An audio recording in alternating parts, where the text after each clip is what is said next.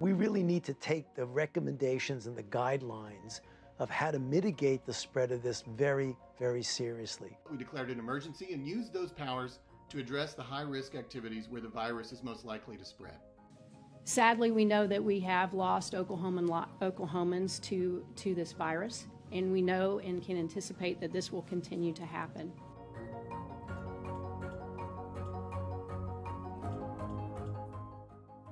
For The Frontier, I'm Ben Felder, and this is COVID-19 in Oklahoma, a daily podcast looking at how the coronavirus is impacting our state. Today is Monday, March 30th. On today's episode, I'm joined by my colleague at The Frontier, Cassie McClung, and Dr. Casey Schrum, the Secretary of Science and Innovation, along with Elizabeth Pollard, who is the Deputy State Secretary of Science and Innovation. These two women are on the front lines of Oklahoma's response to the coronavirus pandemic and are instrumental in informing the governor, leading the state's modeling, and improving access to coronavirus testing. In an effort to do our best social distancing, we recorded this interview over Skype. Cassie is in Tulsa, I'm at my home in Oklahoma City, and our two guests were in Oklahoma City at the state's COVID-19 Command Center. There are a few moments where the audio breaks up a bit, so just know it's not your own audio feed. I opened our conversation by asking each to briefly explain their daily duties during this coronavirus response. And Dr. Schrum is the first to answer. Yeah, so as a part of the governor's task force, I'm actually responsible for putting together the healthcare preparedness plan, and that's working across multiple entities, the health department and other agencies, to make sure that we are formulating a plan to be able to go out and act upon, as well as really serving as a liaison to the medical community, the greater medical community, and as an advisor on medical matters related to the pandemic to the governor. And I am responsible for facilitating a team focused around ensuring that we have testing capability to meet the demand that we see over the next weeks and months. And that team is focused around the State Health Department, OSU and OU communities, and then also looking at outside service providers to ensure that we can augment the capability we have within the state. So let's talk a little about testing. That's obviously a big focus of what's being done. First, can you kind of explain, how does testing work? I feel like I've been a part of all the press conferences and reading coverage and reporting myself, and yet I still feel like I'm not entirely sure, just what the process of testing looks like here in Oklahoma. Sure. So in regard to testing, we are focused on a genetic test specifically that allows us to test for genetic material that's present if someone has COVID-19. And basically that is taking a nasal swab and then doing analysis for viral RNA. That test is about several hours in length and has high specificity and allows us to definitely understand if someone is positive for COVID-19. Just from a clinical perspective, what I would say is, from a patient's perspective and, what they're hearing us talk about to, what that means for them, they're still going to go to their provider. And if their provider recommends that they be tested, it's a nasal swab in their nose. And so that nasal swab is collected and then sent to the lab, whether that be in Oklahoma City or Stillwater at this time, or to another commercial lab to be run as Deputy Secretary Pollard described. So for the general public, what we're talking about is something that they never see, and it won't require them to go to those locations. We're trying to expand our capability here in the state so we can turn around those labs faster. And of course, labs that are here in Oklahoma give priority to Oklahomans. There's been a lot of talk about reagents and the shortage of reagents just across the country. And OSU in the state was able to acquire quite a bit last week. Can you explain why labs need reagents to run tests and how they work? They need reagents to run tests so that they can actually extract the RNA from that nasal swab and then process it in a way that allows us to detect those COVID-19 DNA sequences and say that a test is positive. And so these tests are reagents that are being distributed through the CDC. I think you're aware that there is a national shortage of these types of reagents, and we lag behind other states mainly because other states had their outbreaks earlier. However, a large number of commercial companies have come out with these tests in the last couple of weeks in particular and have gotten clearance from FDA to make those tests available. And so partnering with them is a great way to augment what we can get directly from the government. Yeah, Deputy Secretary Pollard, the governor's mentioned before kind of you've been instrumental in helping expand testing capabilities with like private labs. Can you kind of explain your role in that and what that's looked like? Sure. So there are many what we would call service providers out there that are offering different strategies for COVID-19 testing. And one of the things that I have been doing is speaking with many of these laboratories to really understand their capability. We want to understand first and foremost that they have the appropriate FDA clearance to be processing these tests for us, that they have a consistent reagent supply so that when we do use them, we know that they have the materials necessary to run the test, and then that they can process those tests in a timely fashion. The last thing we want is to end up sending a patient sample off to one of these testing labs and wait for results for days or even a week, because that puts us at risk of burning through PPE as a result of healthcare workers needing to remain using PPE until a patient has tested negative. Dr. Shrum, so last week, OSU got those 10,000 test kits in. I've been getting a lot of questions from readers. What is the state's testing capability at now? Yeah, so I think if you look at the daily capacity of the labs that we have in place, when they're functioning at maximum capacity, we can turn over about 2,800 tests per day. Now, we're still in the process of ramping up, and when you talk about the 10,000 kits or reagent to run 10,000 tests, that's the first set. So it gives us about a week of reagent to run, 10,000 patients through when we're functioning at maximum capacity. So, that means we're still in the process of, actually, we've already ordered 3,000, more. Okay. So we're continuing to order. I think what was really great about utilizing Thermo Fisher and, of course, Deputy Secretary Pollard's experience in reagent labs was to know that OSU had an existing contract. And so because of that existing contract, we were able to become a priority and to receive the reagent as a priority. Whereas, once Thermo Fisher was approved to run these labs and to release this to the public, many people started ordering their machines and their platforms. And those that are now are not a priority compared to Oklahoma State University, who had an existing contract and was already running Thermo Fisher labs.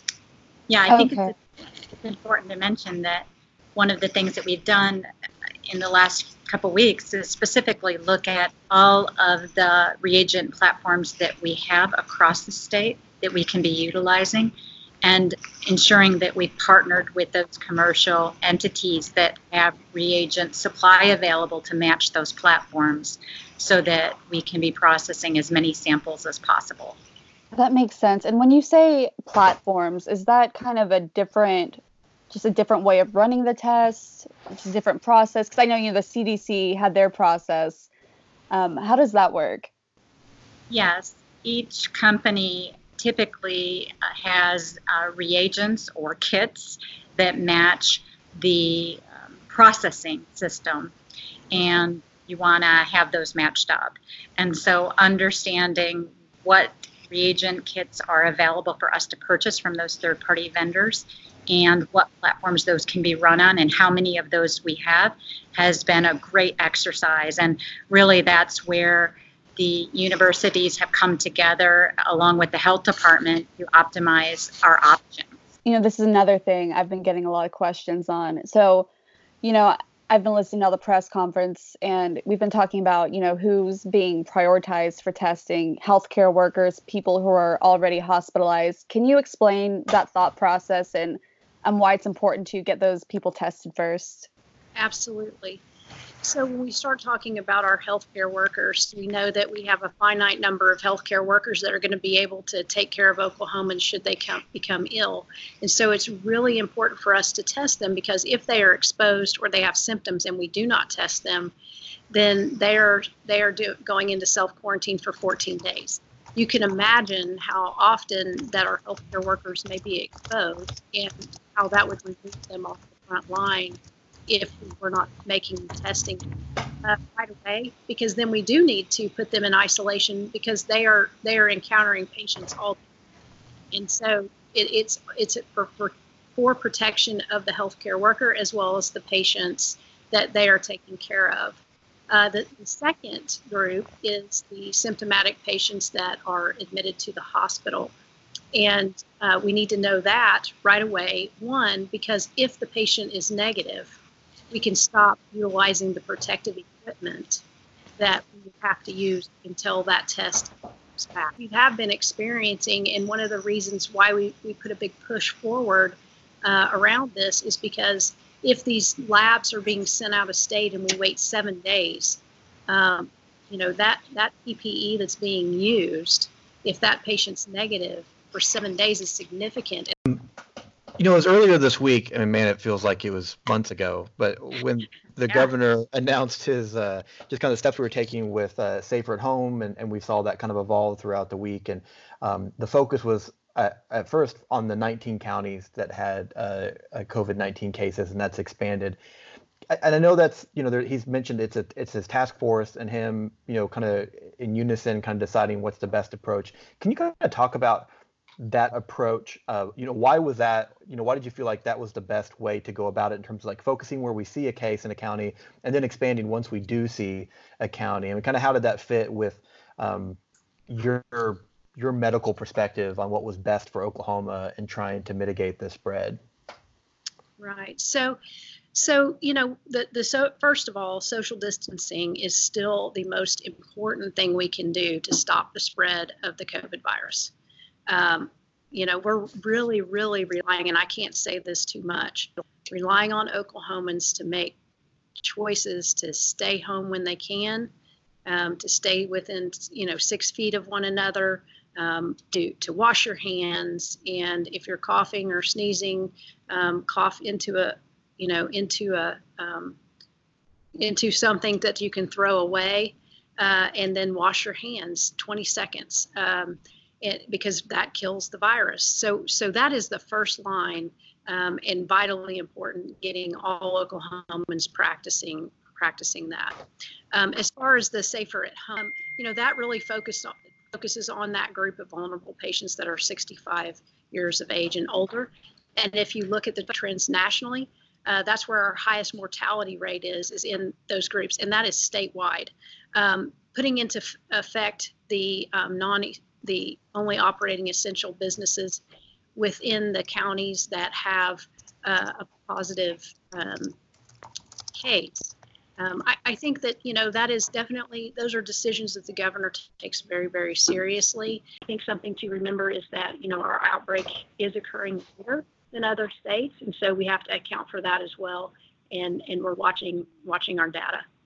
And so where you see, some actions being taken in other states, you have to look at, when the first case was, and their data is moving, at a quicker rate because their outbreak started earlier than ours.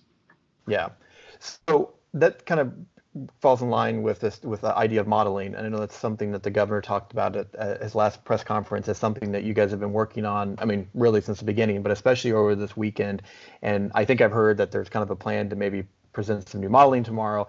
Can you kind of, first off, like, what does that modeling process look like, specific here in Oklahoma? And what are you seeing in the models so far? Right. So really what the modeling is looking at is the data that we have. And so looking at the cases that are positive, how quickly are we, doubling in the rate of infection, looking at death rates. All of those things are important to our epidemiologists as they're looking at,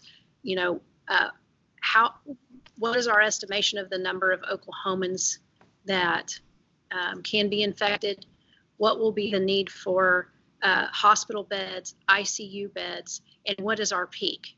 And when we're really looking at the peak is because we're watching, we know the number of hospital beds and the number of ICU beds that are available daily. And so we want to make sure that we have a solid understanding of what we're building our plan off of as far as, the prediction of how many people in Oklahoma are going to test positive, need the hospital, and need ICU, so that as that peak hits, we want to have the capacity to take care of Oklahomans. And when you look at modeling, you look at, we model the low end and the high end, and so we're really what we're planning to do. And hope to have that model locked in place over the next 48 hours is to bring in both OU and OSU and the state's epidemiologist to look at the data. They've been doing their own modeling at OU and at OSU, and to come together and see how those models lay out against one another. And that's really important because we're making some plans going forward that we really want informed to the best of our ability on a model that we all feel comfortable with. And we've had some great modeling, but at this point, we have the opportunity to just have some additional modeling going on. And from a modeling perspective, it is just a projection, but the more data you have, the stronger those models are. And so that's really what we're looking at. Dr. Trim, I have a question kind of going with the testing data. You talked about testing and, inputting that data into this model. Kind of how does the testing data come into play when we have, the state has had such limited testing so far? Yes. And so that is a very good question, because when you have limited testing, you have limited data. Right. And so you start to really need to focus in on making sure that, your assumptions are right.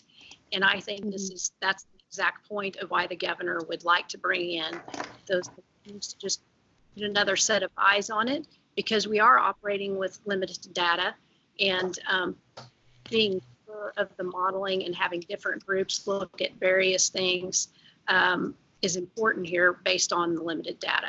Right. And the thing that we do understand, though, is that what we want to come away with is an agreement on what's the maximum number of Oklahomans that are going to be infected, the number of hospital beds we need, the number of ventilators we need, and if we can predict the peak of our infection rate, that gives us the time frame we have to ramp up our capabilities to be able to take care of those additional Oklahomans who might need hospital services. So what is that modeling showing now? When you talk about peak and what numbers may be, I mean, what's that bearing out? Yeah, I think just, in general, what we're seeing is that, on the low side, we anticipate that we are going to need increased capacity over, what our existing hospital beds are, but that doesn't mean that it may not it may be able to be reached just through expanding the capabilities of the existing hospitals versus, hitting a max and needing to establish some, temporary freestanding hospitals. So, I mean, the minimum and the maximum, show kind of different pictures. We need to understand a little clearer, because if we're planning for a temporary hospital, that can be anywhere from 250 to 1,000 beds. And so really having the time to have additional data is important, because, the more data, the better predictions we can get. It has been important. And then, having other teams looking at various things that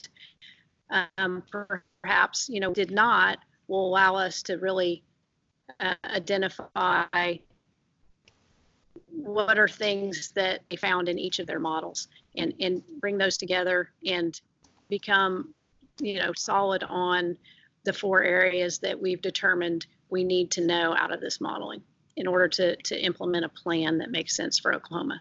Yeah, well, we really appreciate that.